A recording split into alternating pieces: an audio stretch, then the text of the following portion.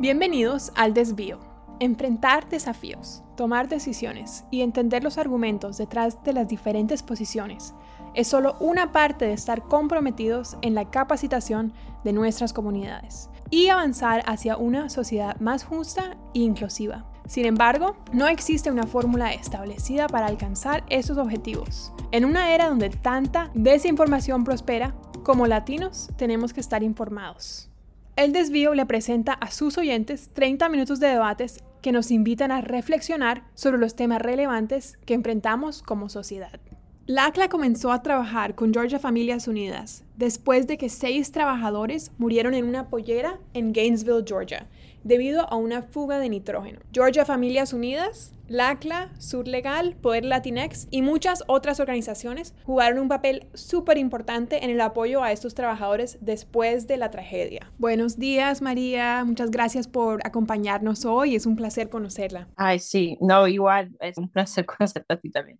Cuénteme un poquito de usted, cómo fueron sus inicios con la organización Georgia Familias Unidas, qué despertó su interés en este tipo de trabajo. Sí, claro. Bueno, yo me crié en Gainesville desde los 5 años. Mis papás eran campesinos, trabajaban en Florida y en California en granjas de tomate. Cuando llegamos a Gainesville, llegamos con la promesa que había mucho trabajo en las polleras. Yo me crié con dos papás que trabajaban en polleras, una comunidad donde se sabía que había muchas personas sin papeles. Y de hecho yo hasta los 19 años no tenía papeles tampoco, no tenía un estatus migratorio que me permitía tener un permiso de trabajo. Saliendo de la prepa, trabajé en una pollera yo también, que se llama Victory Foods, que era parte de FFG, a donde hubo la fuga química. Yo trabajé en esos 2 años sin papeles. Después pude agarrar mi residencia, regresé a la universidad para seguir mis estudios y eventualmente saliendo de la universidad pues empecé a trabajar peleando por los derechos de inmigrantes y pues todo eso me regresó para atrás a hacer abogacía para nuestra comunidad. Nosotros fundamos Georgia Familias Unidas después de el raid que pasó en Mississippi, a donde había más de 600 personas deportadas de polleras que estaban allí. En Gainesville hubo muchos espantos en Facebook o diferentes redes sociales. Personas ponían que iba a pasar un raid, que la migra estaba llegando a tal pollera o a tal restaurante. Y empezamos a manejar a los lugares donde había estas amenazas para verificar si eran ciertas o falsas. Y empezamos haciendo Facebook Lives de restaurantes, de polleras, para enseñarle al público que no había amenazas de migración. Y poquito a poquito empezamos a hacer más acciones. Nuestra meta siempre era hacer acciones en las polleras. Muchas gracias por compartir su historia con nosotros y muchas gracias también por todo su trabajo tan importante. Hoy vamos a hablar sobre la decisión tomada por el secretario de Trabajo, Marty Walsh. Esta decisión le otorgó a la Administración de Salud y Seguridad Ocupacional, o OSHA, la autoridad de emitir certificaciones de visas U y visas T. Esta decisión fue tomada después de que una coalición de más de 20 organizaciones, incluyendo al ACLA, le pidió al Departamento de Trabajo hacer que OSHA pueda emitir estas importantes visas. ¿Qué significa esta decisión para los trabajadores latinos, específicamente los trabajadores en las polleras con las que Georgia Familias Unidas trabaja? Sí, pues significa que finalmente todas las cosas feas que pasan en las fábricas pueden ser reportadas a una agencia que, aunque no se ve mucho en estas plantas, sí existe con el propósito de proteger a trabajadores. El gobierno ha tenido que tener un rol en protecciones con migración. Las visas U, las visas T han sido para víctimas de diferentes usos y abusos laborales no deben de ser diferentes. Nuestros trabajadores han estado bien felices de ver esto. Ellos siempre nos dicen, nosotros no conocemos de OSHA, no conocemos del Departamento de Labor porque en las fábricas como las polleras nunca se ve los inspectores y hay diferentes razones para eso, pero para nuestra gente a veces si no vemos esto en práctica de día a día, no lo vamos a entender. Entonces ahora hay casos con diferentes agencias bajo el Departamento de Labor que están apoyando permisos de trabajo y esto ahora me da más alegría porque entre más personas usan esta oportunidad se va a saber que sí tenemos derechos. Estamos completamente de acuerdo. Es súper importante que estemos educados sobre estas nuevas protecciones. Bueno, para resumir un poco, los trabajadores inmigrantes que sufren violaciones de salud y seguridad en el trabajo ahora pueden conseguir visas U y T de manera más fácil. ¿Podría contarnos un poco más sobre este tipo de visas, qué personas califican y qué beneficios les trae?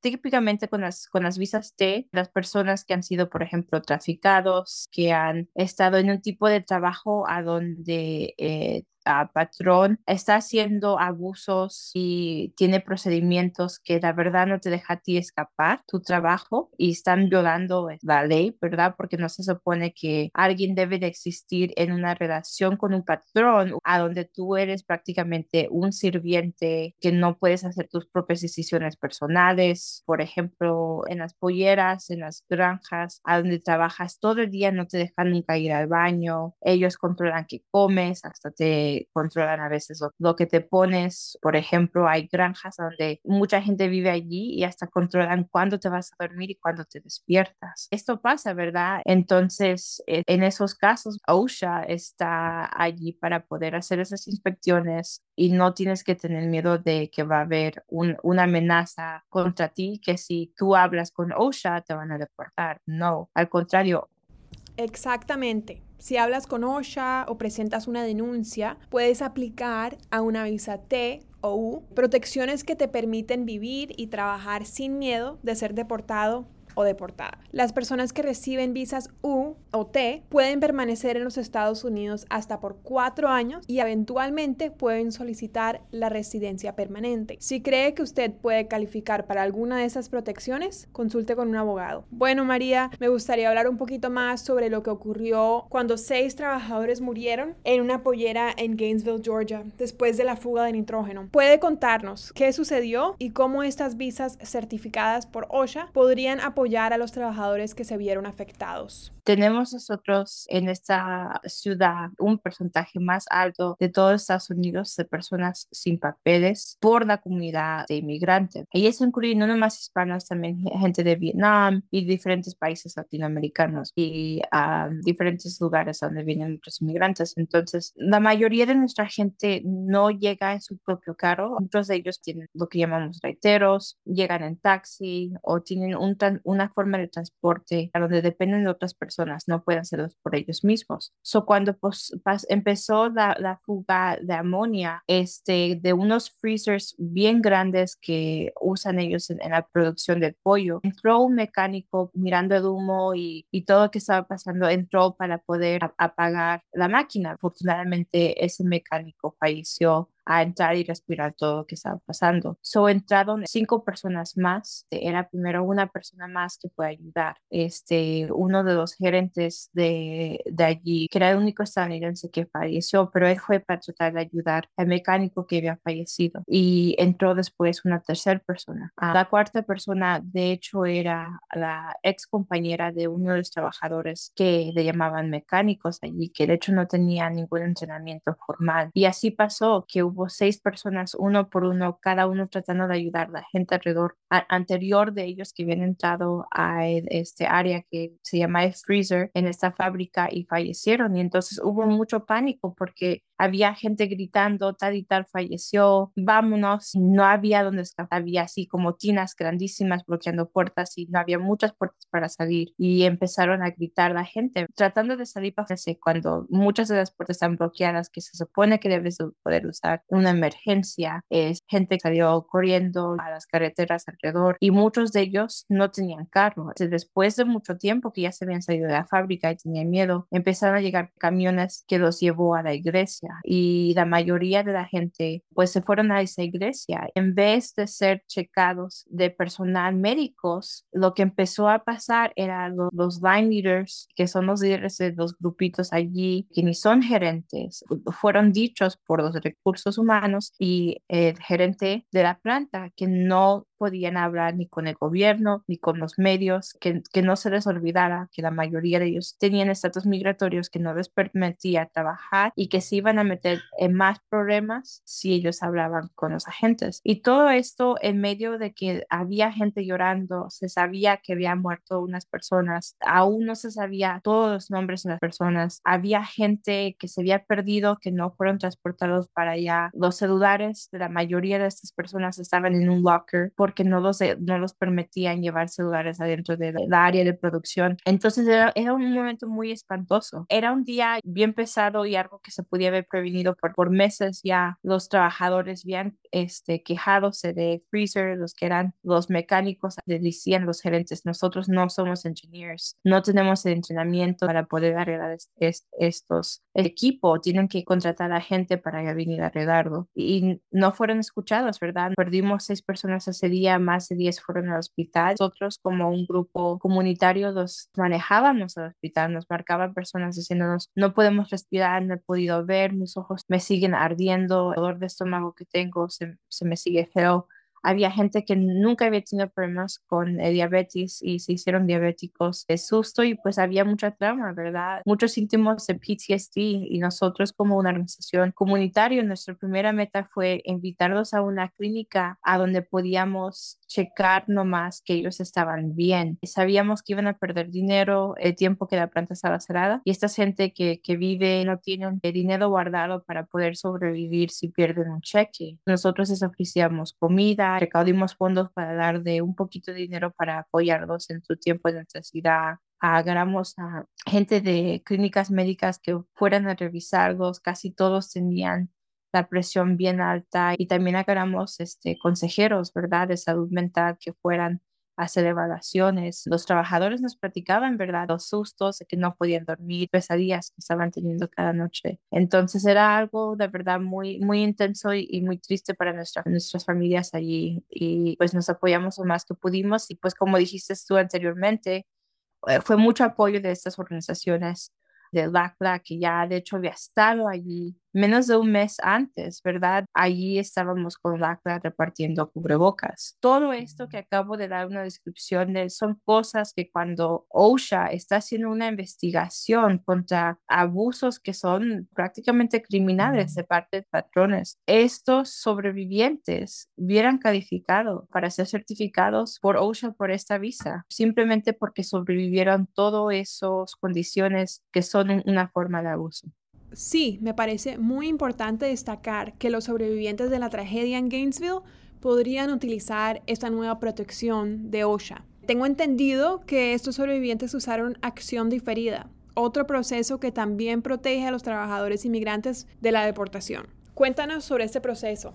Sí, nosotros inmediatamente empezamos a buscar abogados que podían representar a los trabajadores sin cobrarles. Entonces, con eso ya en mano, nosotros, cuando hablábamos con los departamentos de labor y cuando hablábamos con la administración de Biden y los senadores, decíamos: si nuestros trabajadores no pueden participar en una investigación hasta que ustedes se aseguren que van a protegerlos de cualquier amenaza de deportación, porque no había ni pasado una hora que fallecieron 6 personas cuando ya estaban amenazados en esa iglesia por parte de los patrones. Con cada persona que te hablaba con nosotros para pedir ayuda en haciendo la investigación con OSHA, nosotros decíamos: hasta que ustedes nos prometen esto, sabemos que nuestra gente no va a hablar. So ellos, por su parte, empezaron a decir: ok, mira, vamos a hablar con DHS, el Departamento de Labor, y DHS, estaban hablando sobre el caso y no querían que eso fuera los pensamientos de las personas que iban a ser deportados por ayudar con la investigación. Sí, entiendo. Los trabajadores necesitaban saber que si hablaban con las autoridades, no iban a enfrentar represalias y posiblemente ser deportados. Según tengo entendido, esos trabajadores lo lograron.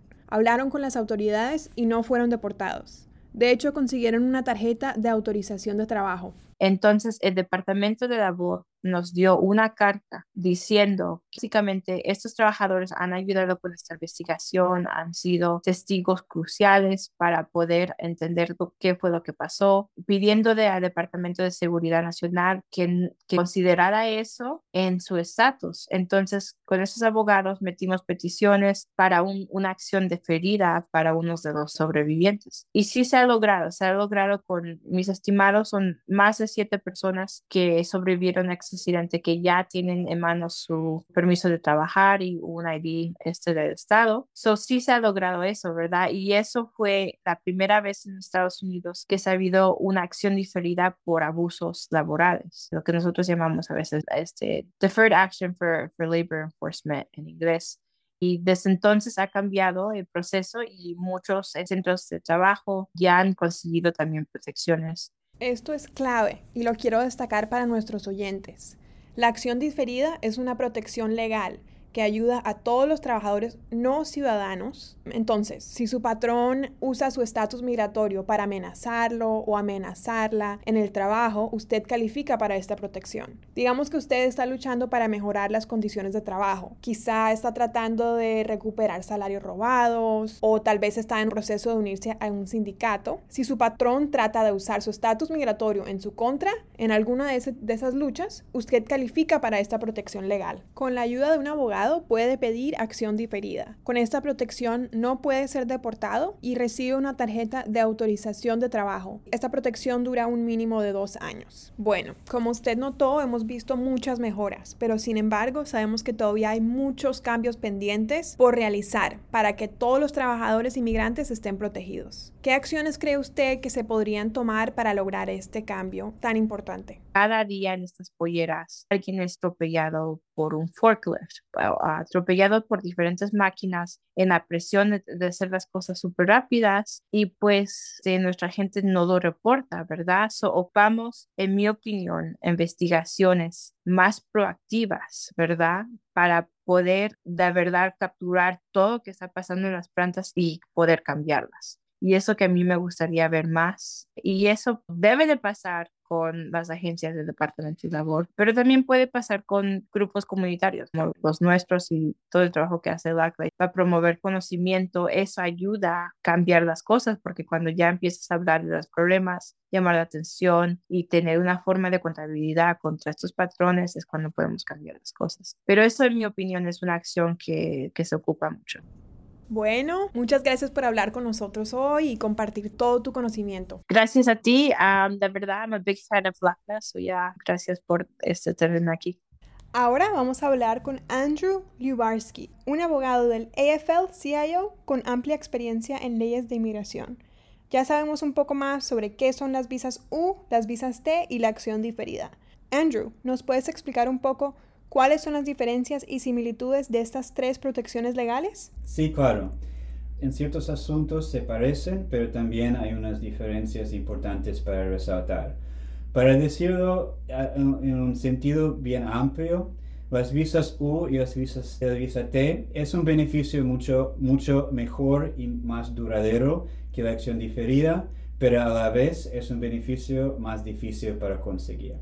¿Qué es lo que se necesita para volverse elegible para una visa U?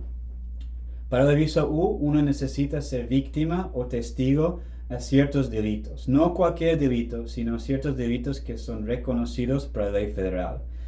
Esos incluyen cualquier tipo de asalto, homicidio, o en el contexto laboral también, por ejemplo, la obstrucción de justicia o cualquier tipo de interferencia con testigos. Es decir, si hay una investigación en algún asunto laboral, el no pago de overtime, digamos, represalias contra trabajadores por haber apoyado al sindicato, y después el patrón empieza a hacer amenazas, dice que va a llamar a inmigración si los trabajadores colaboran con los inspectores, con los investigadores federales, o hace alguna amenaza de que, no sé, le va a pegar un tiro en la cabeza, que alguna amenaza de violencia.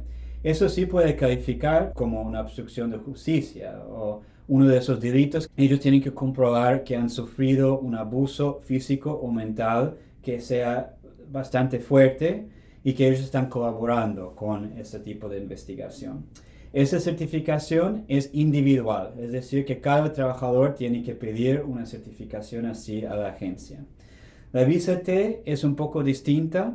¿A qué se refiere, digamos, la palabra T? Es trata de personas o tráfico de personas. En el contexto laboral es cuando el patrón utiliza fuerza, fraude, algún tipo de coerción para mantener a los trabajadores trabajando ahí. En general se trata de una situación donde el trabajador no puede salir, ya sea porque tiene una deuda de pagar al patrón, ya sea porque si intenta salir de su trabajo está amenazado, porque el patrón dice que va a llamar a ICE si sale de esa situación. En esa situación también necesita recibir una certificación de agencia federal o de la policía diciendo que son víctimas de ese tipo de trato. La visa U y la visa T son difíciles a conseguir, pero cuando se les otorgan es un beneficio que dura 4 años y después sí es un camino a la residencia y es un camino a largo plazo a la ciudadanía. ¿Qué es la acción diferida? La acción diferida es más fácil para conseguir. ¿Por qué? Porque lo único que la agencia laboral tiene que certificar es que hay una disputa laboral con el patrón. Es decir, si el patrón o si la empresa no paga overtime o si no paga las horas debidas del contrato y hay una queja al departamento de trabajo. Esto ya es suficiente. La otra diferencia es que la certificación vale para todos los trabajadores de la empresa. Es decir, que la agencia les otorga una carta que dice que hay una disputa laboral aquí en esta empresa. Todos los trabajadores que trabajan ahí pueden calificarse para la acción diferida. ¿En qué consiste la acción diferida y cómo se difiere este beneficio de las visas UIT? Es un beneficio más que todo que es temporario y en general tiene una validez de 24 meses, es decir, 2 años. Si la disputa laboral sigue más que 2 años, pueden ser elegibles para renovar el permiso. A cambio de la visa UIT, no es un camino hacia la residencia y tampoco es un camino hacia la ciudadanía. La meta es que los trabajadores no tengan miedo de participar en las investigaciones laborales para que las agencias federales puedan hacer cumplir las leyes laborales para todos. Pero lamentablemente no es un camino a un estado legal migratorio duradero acá.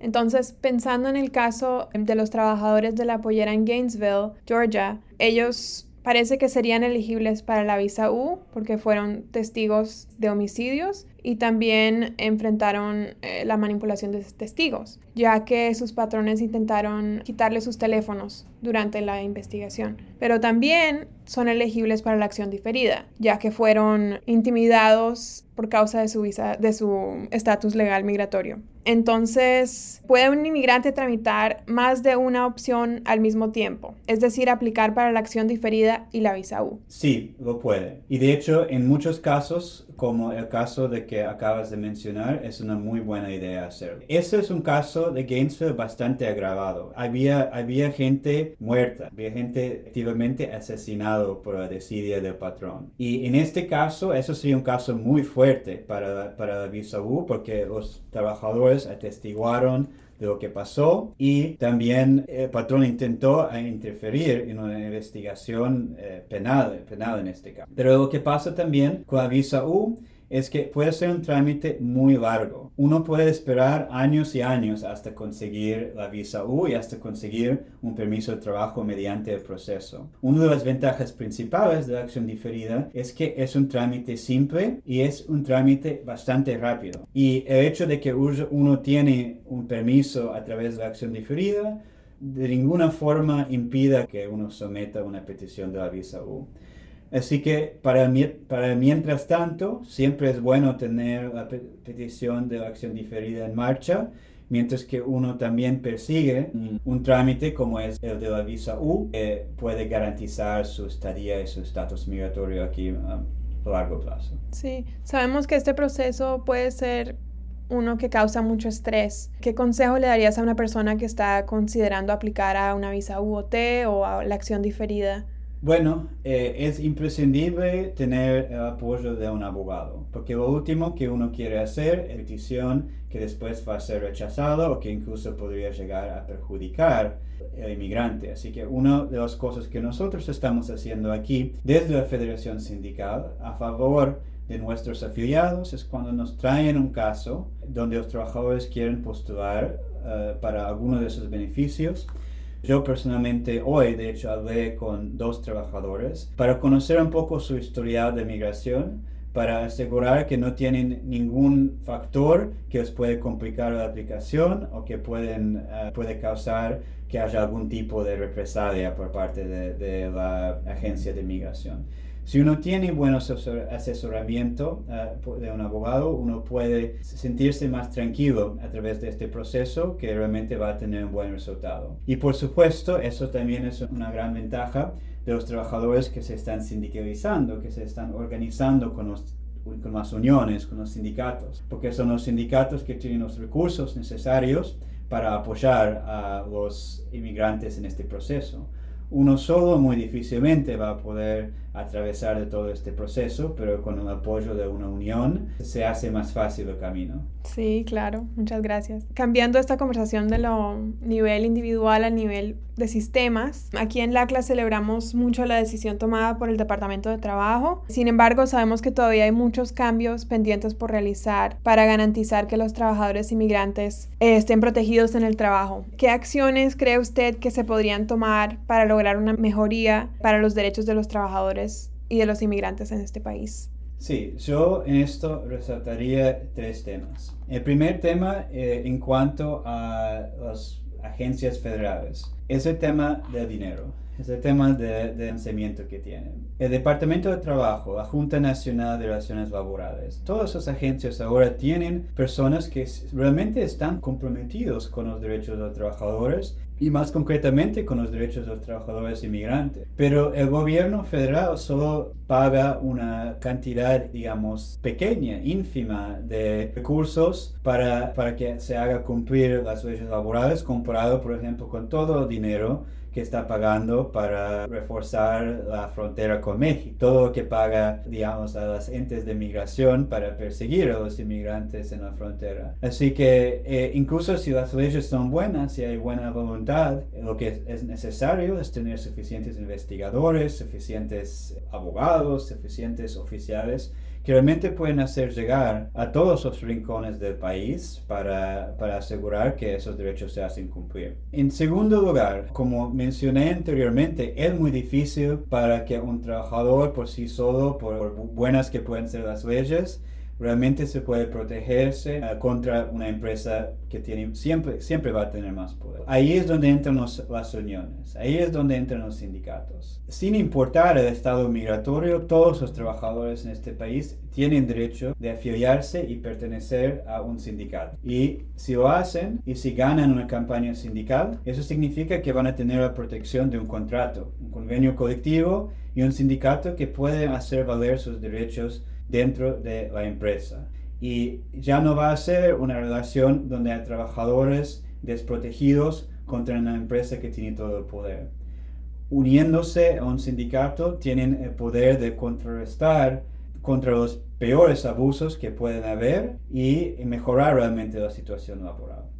Y por último, enfocándome un poco más en el tema de inmigración, cabe destacar que necesitamos una reforma integral del sistema migratorio. Es decir, a pesar de todo lo que podemos lograr con las visas UIT, con acción diferida, sabemos que hay millones de trabajadores que van a seguir indocumentados, muchos de los cuales que han estado viviendo aquí y aportando a su comunidad, no solo durante años, sino durante décadas. Y así que para encontrar una solución donde todos realmente pueden sentirse seguros en este país y seguros en sus sitios de trabajo, necesitamos que haya una reforma del sistema de migración que realmente pueden darles un camino a la residencia y después a la ciudadanía. Esto es un problema político que hay que resolver, no un problema únicamente de cada contexto laboral, pero es lo que es necesario para realmente resolver estos problemas a largo plazo. Bueno, muchas gracias. ¿Hay algo más que quiera compartir con nuestros oyentes hoy? No, pues agradezco la oportunidad para hablar con LACO sobre esos asuntos muy importantes, y si hay trabajadores que nos están escuchando, lo importante es que no tengan miedo. Sobre todo acción diferida, por ejemplo, es un beneficio que uno solo puede acceder levantando la voz, no escondiéndose. Es un beneficio que uno puede conseguir organizándose y haciendo cumplir los derechos que uno tiene bajo las leyes laborales. Así que es importante que todos se sienten seguros en levantar la voz, y esperamos que sea un programa que puede traer beneficios a muchas personas que los necesitan. Bueno, muchas gracias. Okay, gracias. Gracias nuevamente a todos nuestros invitados, Andrew y María, por tomarse el tiempo para hablar con nosotros sobre las nuevas protecciones legales para los trabajadores inmigrantes. Cada episodio deja a nuestros oyentes una moraleja, y nuestra discusión de hoy solo enfatiza la importancia de seguir luchando por nuestra comunidad. Aprender sobre estas protecciones solo nos recuerda que la unión hace la fuerza. No podemos olvidar que estas protecciones no existirían sin el trabajo y compromiso incansable de los trabajadores inmigrantes. Gracias por escuchar El Desvío. Nuestra discusión explora las muchas formas que los activistas y sindicalistas tratamos de llegar al destino de la justicia social y económica. Podcast El Desvío del ACLA es un miembro orgulloso de la red de podcast de radio laboral.